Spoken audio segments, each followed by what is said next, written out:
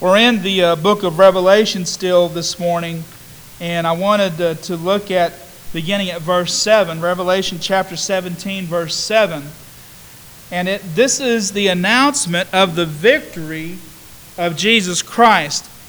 A lot of your Bibles might title this The Great Prostitute and the Beast and what's happening to them, their description.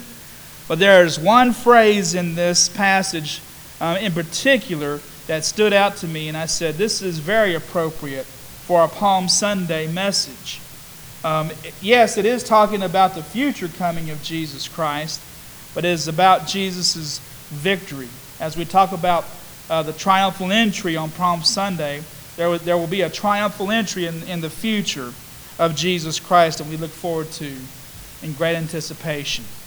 Let's read those words together in Revelation chapter 17, beginning at verse 7. And it says this, "But the angel said to me, 'Why do you marvel? I will tell you the mystery of the woman and of the beast with the 7 heads and 10 horns that carries her. The beast that you saw was and is not and is about to rise from the bottomless pit and go to destruction. And the dwellers on earth whose names have not been written in the book of life from the foundation of the world will marvel to see the beast, because it was and is not and is to come.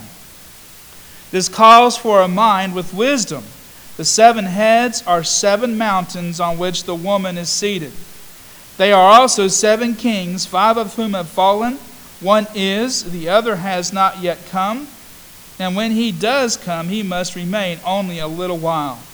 Whereas, as for the beast that was and is not, it is an 8th king, but it belongs to the 7, and it goes to destruction. And the 10 horns that you saw are 10 kings who have not yet received royal power, but they are to receive authority as kings for 1 hour together with the beast. These are of one mind, and they hand over their power and authority to the beast. They will make war on the Lamb, and the Lamb will conquer them. For he is Lord of lords and King of kings, and those with him are called and chosen and faithful." Let's pray. Lord, we just ask, God, that you would add a blessing to the reading and to the hearing of your word. Father, let it go forth and not return void. And it's in your name I pray. Amen. We celebrate this Palm Sunday Jesus' triumphal entry into the city of Jerusalem, which marks the beginning of the final week before his death. And as Jesus enters into that city, the people are proclaiming, "Hosanna, Hosanna," salvation, salvation. Hosanna means save us, Lord, save us. So they're crying out to Jesus to save them, that they believe that he was the Messiah, God's own Son who would come into the world and establish his kingdom. They did this in his first coming. They'll do it again in his second coming. And so we'll look forward to that great and glorious day. But by the end of that week, when Jesus entered into the city of Jerusalem the first time, the disciples lost their hope in God's kingdom coming to earth. Because they saw that Jesus was arrested, he was mocked, he was beaten, he was dragged into court after court, and eventually Pilate, even though he found nothing wrong with Jesus and found him innocent, he exonerated him of all the charges, he still carried out a sentence in order to keep peace with the people who were shouting, "Crucify, crucify, crucify." And so Jesus, their Lord and Savior, the one they thought would be the Messiah, the one they thought would establish God's kingdom, was killed on a horrible cross. And so in the midst of that great evil, and in the midst of that trouble, the disciples were confused, they were dejected. Most of them ran away and hid.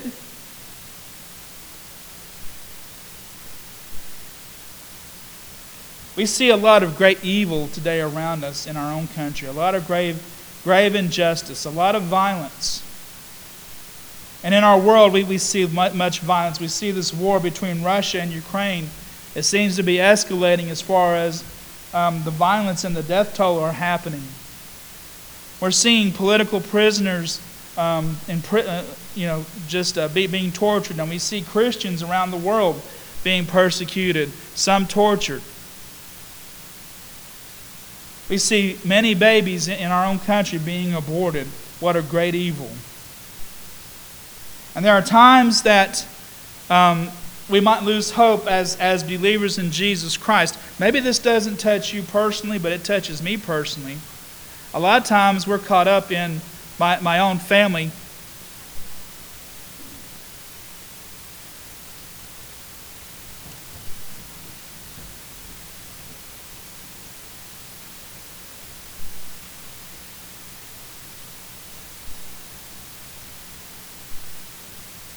Somehow Siri got activated. I don't know what's going on there. That's weird. I've never had it just all of a sudden come on for no reason. Anyway, this whole thing is just, it causes us to lose hope. It causes us to lose sight of God so often. But here at the end of history, just when things seem to be getting the worst that it's ever been, and under such great terrible evil and oppression, we hear these words. They will make war on the Lamb, and the Lamb will conquer them, for He is the Lord of lords and King of kings, and those with Him are called and chosen and faithful. Now it talks about the woman and the beast. We've been talking the last few weeks about these things. The woman is Babylon the Great. Babylon the Great is described as a woman who is full of idolatry and adultery, prostitution. She represents the last wicked human kingdom on earth, humanity united in rebellion against God. And we call them the earth dwellers, the people who dwell on the earth. It's not necessarily referring to the saints, it's referring to those who have rejected God and care only about what they can see, taste, hear, smell, and touch, the material world around them, and their own material pursuits and their own self-pleasuring. That's the people of the earth, coming together to form the last wicked kingdom on earth, which is called metaphorically Babylon. Because Babylon is the ancient kingdom. In Genesis chapter 11, when the whole world came together at the Tower of Babel, and they came together in opposition to God, and they built a tower where they would seat their king so that he would be the God over the people. And what happened? God struck them with a confused language, and they couldn't understand each other. And so He caused them to spread throughout the earth. Because they just could not understand each other. God in that time, destroyed the kingdom of Babylon. Later on, Babylon had a resurgence. And it came in and it took the people of Judah away into captivity. The people of Judah had turned from God. They had rebelled. And God told them a long time ago, if you rebel against me, then I will lift my hand of protection from you. And the great nation of Babylon will come in and take you into captivity. That happened as well, 526 BC, or 522 BC. I'm sorry, I'm getting my dates mixed up. 586 BC is when Babylon came in and took the kingdom of Judah into captivity. Babylon has been the symbol of man's opposition and rebellion against God all through the history of the Bible. And here at the end, there's a final push. Babylon has its resurgence. It takes over the world again. This time, it's described as a woman full of adultery, full of idolatry, and full of passion and violence, wickedness, rebellion against God. It's being ruled now by the beast who rises from the bottomless pit that talks about. And this beast takes on a human form. And as we talked earlier, it says that this beast received a wound. It looked like he was dead, and then came back to life. And we talked about how this beast is a full mockery of Jesus Christ. Somehow he's going to deceive the world into thinking that he did die and come back to life. I think it's going to be a great deception myself. Because I don't think he has the power of resurrection in and of himself. And then, you've got this false prophet that comes along and leads in the worship of the beast. And it tricks all the earth dwellers into worshiping the beast and then taking the mark of his name. And then they're going to go out and make war against the saints and persecute them, and they win against them, it says, for a time. But the book of Revelation, the rest of it is about the souls crying out under the altar towards God for justice. How long, Lord, are you going to wait before your justice goes forth? The rest of the book of Revelation is God pouring out his judgment on the earth dwellers and on the beast and the false prophet, and then eventually on Satan himself, the one who led them all astray. God is sovereignly in control of this whole period. And the one through whom he is setting up this kingdom, his Son Jesus Christ, is going to come in victory as the King of Kings and Lord of Lords, and put an end to all these wicked kingdoms on earth. And as we said before too, and I still believe this about the book of Revelation, this is as much about evil destroying itself. If you read those last few verses of chapter 17, I held off in reading them. It says this, "And the angel said to me, the waters that you saw, where the prostitute is seated, are peoples and multitudes and nations and languages. And the 10 horns that you saw, they and the beast will hate the prostitute. They will make her desolate and naked and devour the flesh and burn her up with fire. For God has put into their hearts to carry out his purpose by being of one mind and handing over their royal power to the beast until the words of God are fulfilled. And the woman that you saw is the great city that has dominion over the kings of the earth."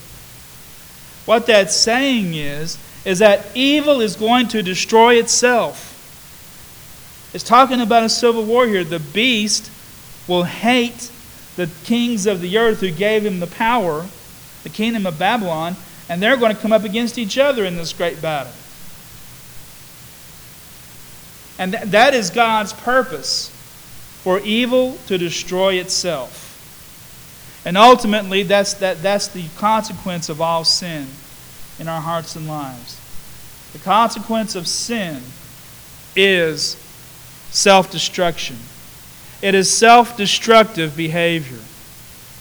And ultimately, that behavior will fail.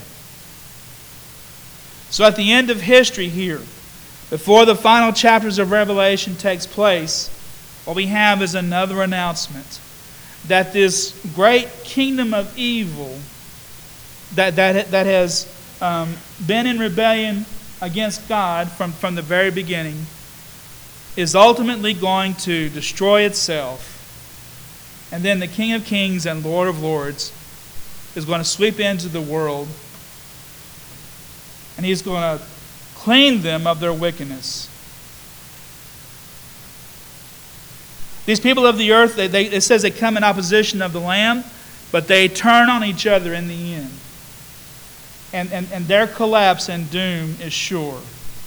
Because not only did they hate the Lamb, they hate each other even more. And it's sad that when we look at the world today, we see people in such opposition to each other. And it's even worse in other countries, but it's becoming bad in our own country, that these political divisions that people have. It's becoming worse and worse. And it's hard to be optimistic about our country. I do see some bright spots because a lot of people are pushing back against some of this sexuality agenda that's being pushed by the far left. But I can tell you that the right has its problems too. I was just watching a news report this morning about some of the younger GOP senators being invited to not so savory parties and to become part of a corrupted group. And there was a young representative who stood out against this and reported it. And he's in trouble now with the GOP because he reported it. Not to be political this morning, but both sides have their problems. Both sides have their corruption. We can't put our faith in political parties or political leaders. What we have to do is put our faith and trust and hope in Jesus Christ, who has absolute sovereign power, who is absolute goodness and purity. And if we let Him, He'll make our hearts pure. Because the only way that our corrupt culture is going to change is when we give ourselves to Jesus Christ and recognize Him in our own hearts and lives, not just somewhere in the future, not just somewhere in the past, but right now. We need to recognize Him as King of Kings and Lord of Lords. And only those who are called by Him, who are chosen by Him, and who are faithful to Him are going to survive what's going to happen to the very end. The call of salvation goes out to all people. The ones who are chosen are the ones who answer that call. We're not talking about predestination here necessarily. We're talking about Jesus as the way of salvation from the very foundation of the earth. It's not about predestination of people. It's about predestination of the way in which they're saved. But from the foundation of the world, those who answer the call of Jesus Christ are then chosen to be His and are to remain faithful to Him to the very end. So the question today is, can you remain faithful to Him to the very end? Faithful in the present.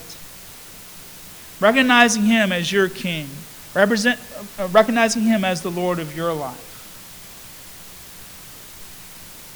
And as we celebrate today His coming into His kingdom in the triumphal entry from the very beginning, when He first walked into Jerusalem, we can therefore look forward in hope to His coming again. Because we have remained faithful to Him, because we have given our hearts and lives to Him.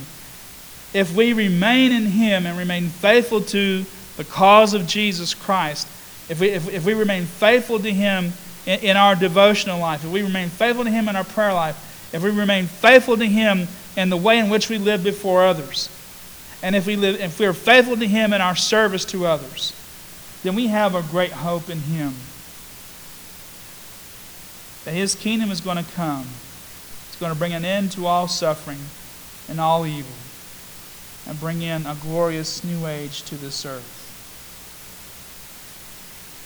We celebrate in a way that looks forward to His coming again.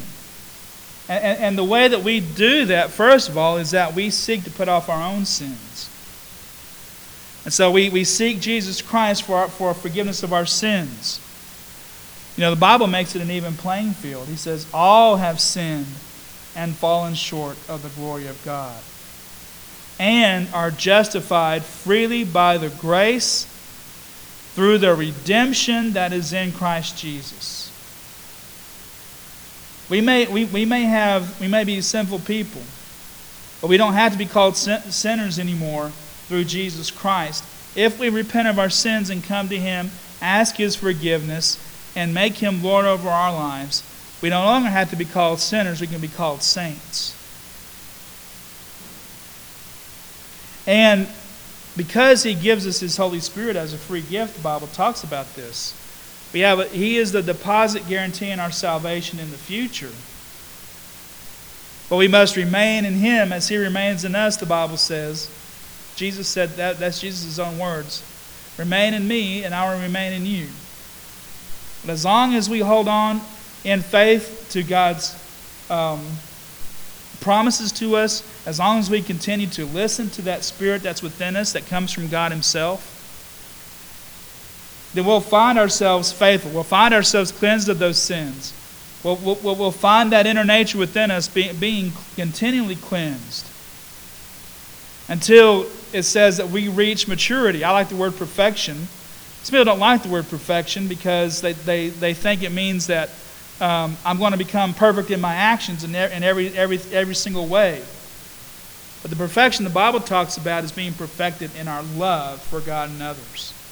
That one area that God calls us to perfection. And Paul said, I haven't already attained it yet. I'm looking for it. But he recognized that there were some that had attained it. And it's not about saying that, look at me, I'm perfect. Perfection is seen in the fruits of the Spirit that people produce. One of the most important things about perfection is a person's humility.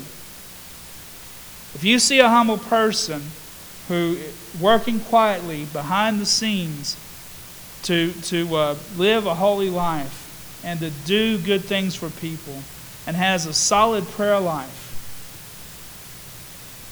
that you could probably pretty well closely say that's a perfect believer. Someone who has been made perfect in love. Doesn't mean that they're always sinless. The Bible never preaches a sinless perfection. But it does say that we can be so cleansed within ourselves that it just permeates through our whole life and comes out in ways that are wonderful and beautiful. The fruit of the Spirit, love, joy, peace, patience, kindness, goodness, gentleness, and self-control. All those things coming from within and coming out. Those are the qualities of faithfulness. Those are the qualities of Christian maturity, or what we may call Christian perfection. Perfect in love, not necessarily in actions, but perfect in love. And if we're perfect in love in our hearts, it does begin to affect our actions.